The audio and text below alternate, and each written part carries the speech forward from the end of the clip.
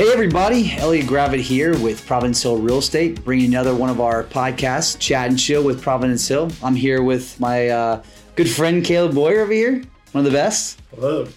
And we have Meghan Keogh, who works for Sports Backers. And Meghan, tell us a little bit about yourself, your background, and what you do at Sports Backers. All right. Well, I am originally from New Jersey. Yeah. I've been in Richmond since December of 2003. So you finally made a good decision by coming below the Mason-Dixon line and hanging out here in Richmond. Yeah, after spending some time in West Virginia for college, my husband is actually from here. Okay. So moved home for a year before I made the move down to Richmond. Before Sports Backers, I worked for the Richmond Braves. Oh, wow. So I spent 3 seasons with the Braves and 6 total seasons working in minor league baseball before kind of making that shift over to Sports Backers. Okay. What other minor league teams did you work for before the Richmond Braves? So I spent 2 summers interning with a team called the Lakewood Blue Claws, which was a single-A affiliate of the Phillies. Okay. And then a year in the independent league up in Newark, New Jersey with the Newark Bears. Yeah. And, you know, while it's an independent league, we actually had Ricky Henderson and Jose Lima on the team while I was up there, which was That's kind wild. of fun. Yeah, fun. That's great. That's great. And so then 3 years with the Braves, and then you got a job with Sports Backers. Yes. So tell us about your role with Sports Backers now. Well, when I started with Sports Backers, I was working in our sponsorship department, sponsorship and development. And I spent a couple of years over there. And then Tracy Russell, who used to be our race director, moved on to Atlanta. She went to the Atlanta Track Club. And at that time, I shifted over to help out in the operations side. So I spent a few years as an operations manager before I started taking on the event director role for a few events. And I've been the race director for the 10K for since 2016 now. Wow. That's great. Yeah. It's really fun. It's a fun race. It's a really great community builder. We've noticed that, you know, how many typical runners do you guys have when y'all do the races of the 10K in the spring? So this year we're expecting to be around 19 to 20,000 total participants. It's a lot of people. It is. And it's really exciting, especially after the struggle over the last few years with the pandemic. And, you know, when you're in the industry of bringing mass of community events together, you know, it was a tough couple of years for us, but we're excited to be back out. We were back in person last year and had an amazing day. We just had such great energy from all of the people, not only participating, but the support along the course and the spectators and the volunteers and, you know, everybody. It really does bring the entire community together. Yeah. And am I right that is it one of the biggest 10K events in the nation? It is. So we are the 4th largest 10K in the country. And we're also one of the top 50 races in the nation. Yeah. Wow. Meghan, what do you think makes our race day here in Richmond, this 10K, so special? Why is it, to Caleb's point, one of the top 5 races in all of America, if you will? Well, I mean, I think it's the community coming together, right? You don't have to be a hardcore runner to participate. We certainly have. It's a very flat, fast course. So if people are looking for a PR, that is a very possible thing. We also have seated waves. So if you are a fast runner, you know, you have to prove you can run that fast in order to start in that group. So you're with people of similar speed. Mm-hmm. So you don't have to dip and dodge around people. But it's also for the community. A lot of people get their first race as the 10K. They kind of take that first step. This is their first kind of entryway into doing something like this. And they can do that, right? And they have the support of the community around them. So it's really just all encompassing, from the people who are, you know, winning the race to the people who are out there just for a walk, right? I mean, we have, you know, roughly 20% of our participants are walkers, and they're there not to run. They're there to go out and exercise and lead that healthy lifestyle in their own way. Oh, that's great. That's great. So when you guys have these elite runners, what is the prize for the 10K for kind of your first female or your first male? What's that look like? So it has changed over the years. We actually work with a local group here out of University of Richmond called the Collegiate Running Association. Okay. And so the prize money that they put up goes directly to collegiate athletes. So you don't have to be a full-time student. As long as you're enrolled in at least one class, you're eligible for that. And the CRA does an amazing job with recruiting athletes and bringing them in and really putting on the race portion of the event. Okay. So what you're saying is, Caleb, you need to go and get like an online class with like Phoenix and get your run on. It's a lot for me to learn. So. Yeah, absolutely. So obviously, tell us about the logistics of the race day. I mean, it is a massive event. Like to your point, there's 20,000 runners possibly or walkers, people who are trying to get some exercise. But there's also lots of other, like you've got water stations and you've got bands playing and you've got fun party zones. So tell me a little bit about how do you put all that together? So we have an amazing team.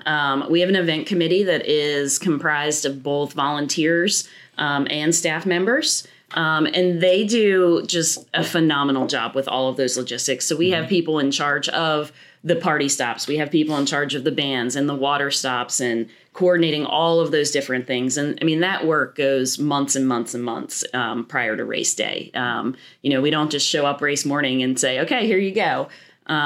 So our committee really does all of that kind of back work. And our water stop coordinator has been with us, I think, 20 years. Wow. He's wonderful. And he has, all of his spreadsheets and all of his data. And like every year, he's got year over year, how much should we go through and what the temperature was and all of these details. I'm curious, do you know how many gallons it is? I don't know off the top of my head, but it is part of the spreadsheet because it's how many cups do we need for water? How many for noon, our hydrations partner, right? So it's like how many estimated ounces per cup and how many cups are being taken and how many we need so that we don't run out of anything, right?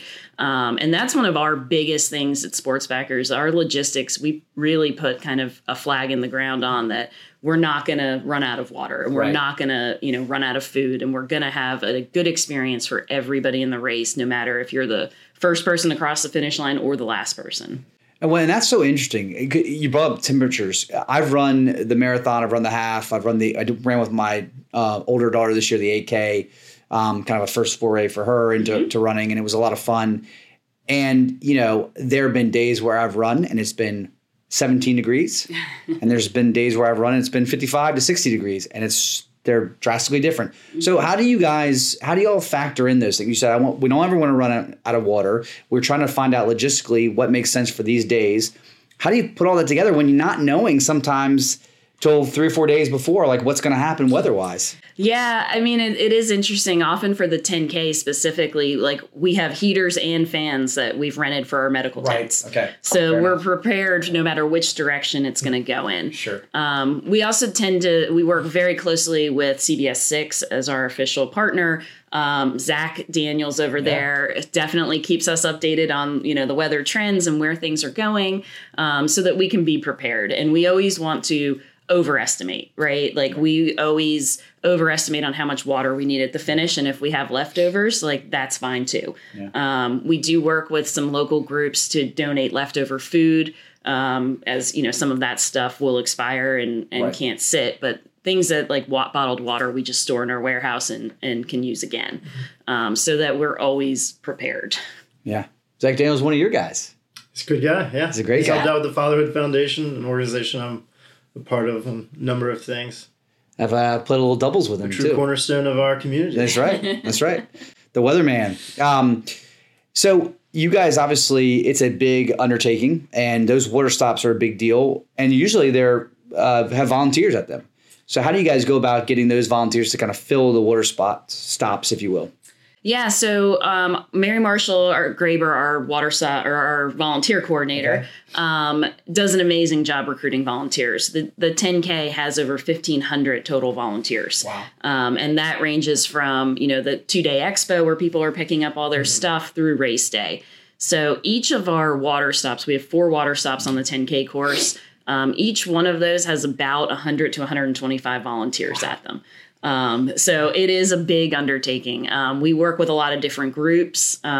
We've worked with the YMCA. They have been able to make the 10K one of their volunteer days, and bring out groups from their different locations. They're also a partner in the event, which is really a great tie for us. But we work with all kinds of different groups, high school groups to civic associations, to come out, and they, it's not just handing out water, right? They've got to get there. They set up the tables. They have to pre-fill cups because when that crush comes, you don't have time to keep filling stuff up. That's right. You've got people handing stuff out, and then you have other people refilling and restacking stuff on the table. So it's a it's a big job. Where's the best place somebody could go to volunteer if they're not a part of the YMCA or one of these civic associations? So right on our website at sportsbackers.org, there's a link to our volunteer page that shows all of our different shifts, days, times, what the commitment is, all of that information. Go to the website. Great. Yeah. Great. That's awesome. I'll tell you, as a person who's running these races in Richmond, I've done the 10K multiple times, and the water stop people are not only they're out there doing an amazing job giving out the water, but they're always encouraging.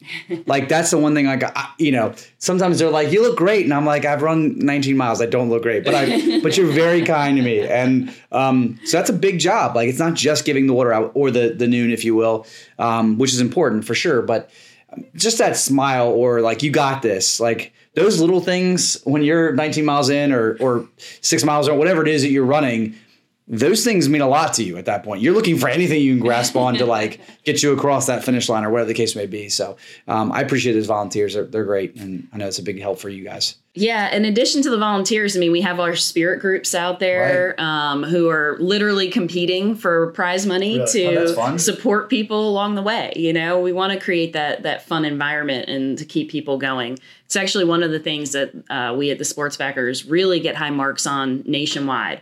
If you ever go to like a marathonguide.com to review races, that's where we always hit highs on our courses. Really? That's awesome. That's great. So what have y'all done to kind of foster that and get that community involvement? What's the kind of the number one thing that Sports Backers have done, or there's probably multiple things to kind of engage the community and be a part of the race day? Yeah, so I think part of it, goes back to our logistics. We make things easy for people, right? Okay, we want to make sure that the people coming out to support the race are having a good time. We help them, assign them a specific location. We give them details on how to get there. We can supply things like signage and for the bands, we supply the generators for them and like all of that stuff just to make the logistics easy so they want to keep coming out. And then, the energy of race day, just being out there with 20,000 people and seeing all of these people, going through the process and finishing and accomplishing something that they, some people may not have thought they could do, right? When they first started, it really just lifts up your spirit. We often get, one of the, I won't say struggles, but one of the things that we always kind of laugh about is our volunteers turn into our participants. So they get out there, they see people out there, and they get motivated to come out and do it themselves, which is just an amazing, piece for us. I've actually had the pleasure of experiencing the hype and energy in kind of two different ways. I've run the 10K once, which I need to do it again many more times now, several years ago. But I took my SAT for the first time, and I'll put emphasis on the first time at Thomas Jefferson High School on race day. Oh. And the windows were open because there's not AC in there. It was one of those warm days. And so just to hear the bands and the cheering going on, not the most conducive for taking your SATs, but still fun to hear and experience the energy. Don't let him fool you, Megan. He got a 1600 that day. Don't let him fool you. Not quite. Yeah, okay. Fair enough. So tell us a little bit about what does it cost right now to run the race? And we're in April now, so we're not too far from race day. Tell us what it costs to run the race. I'm sure there's a way to get participants in and that kind of thing. Yeah, how do you sign up? So registration is still open. Registration actually goes through race morning. So you can sign up. Now you can sign up on the website, sportsbackers.org. Okay. You can sign up at the expo. There is a price increase from now at race week. So sign up now. And then, like I said, straight through race morning. People can continue to register. We really want to make it, like I said, as easy as possible for everyone to come out and be a part of it, no matter, when you make that decision. We also have an option to run virtually. So if you're going to be out of town, you can still participate in the event. You can still keep that streak alive if you've been doing it multiple years. Fair enough. We actually have a program called our 6.2 crew. And that's our loyalty program. So there are benchmarks for 5, 10, 15, and 20. And we do have people who have run every 10K since it started. And when was the first year that it started? So it started in 2000. Oh, wow. And so next year will be our 25th running of the race. So awesome. Yeah, we're going to have to come up with a new benchmark for our 6.2 crew. That's awesome. But yes, we are very excited. I think last we had checked, we have about 19 or 20 people that have run every single race every year. That's incredible. Wow. And as people are signing up, y'all have a component for children as well. Is that right? We do. So there's a 1 mile kids run, the Atlantic Union Bank 10K Mini. And that happens race morning at 8 o'clock. So they go off first. And then the 10K starts at 8:30. So we kind of get the kids through their race. We do have some security things in place for the kids. So when they finish, there's kind of a meeting area where parents come to meet their kids before we let them out of the finish line. So there's a little bit of reconfiguring after that to the 10K. But yeah, the kids they're amazing. I mean, it's a lot of fun to watch them start. Yes, they take off sprinting, and then a lot of them are walking about 2 blocks. Huffing and puffing. Yeah, absolutely. Sometimes that's like me too.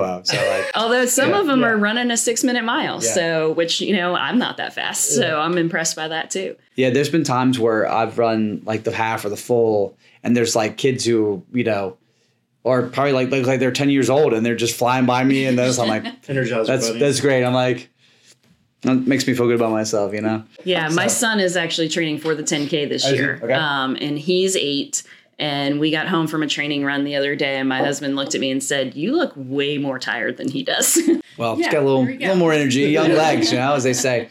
Well, obviously, once again, we're thankful for your time here today. We're thankful for this event. I mean, this is one of the things I think we really are Richmond, and you've already said it, Richmond really rallies around not only the 10K, the 8K, the half, the full. Those are really fun events in our town. And we love that. And we get to see, like, I go out there and cheer if I don't run it.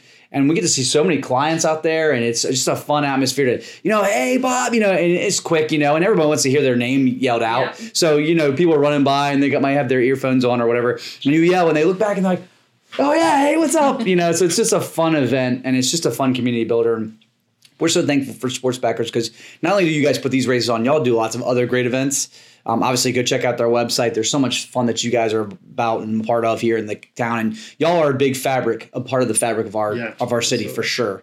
Well, thank you. Thankful for you guys. So. Yeah, we appreciate that. We, in addition to our events, we have our programs as well. So we are, trying to kind of live our work in the community. No doubt. Well, I think you guys are doing more than just living that out. I think y'all are definitely a big part of the fabric, like we said. So we're thankful for you. Thanks for your time today. Yeah, absolutely. If you have not signed up, go sign up for the 10K this year. It should be a great event. Obviously, 6.2 miles. You can do that in your sleep. So do a little running, do a little training, and sign up for the 10K. And we'd love to have you out there this year. Hey, once again, thank you so much for watching and listening to our podcast. Please follow us on all of our social media sites. Be our website or Instagram account. And hey, we look forward to bringing you another edition of Chat and Chill with Providence Hill. Y'all have a great day. Have a good one. Bye, guys.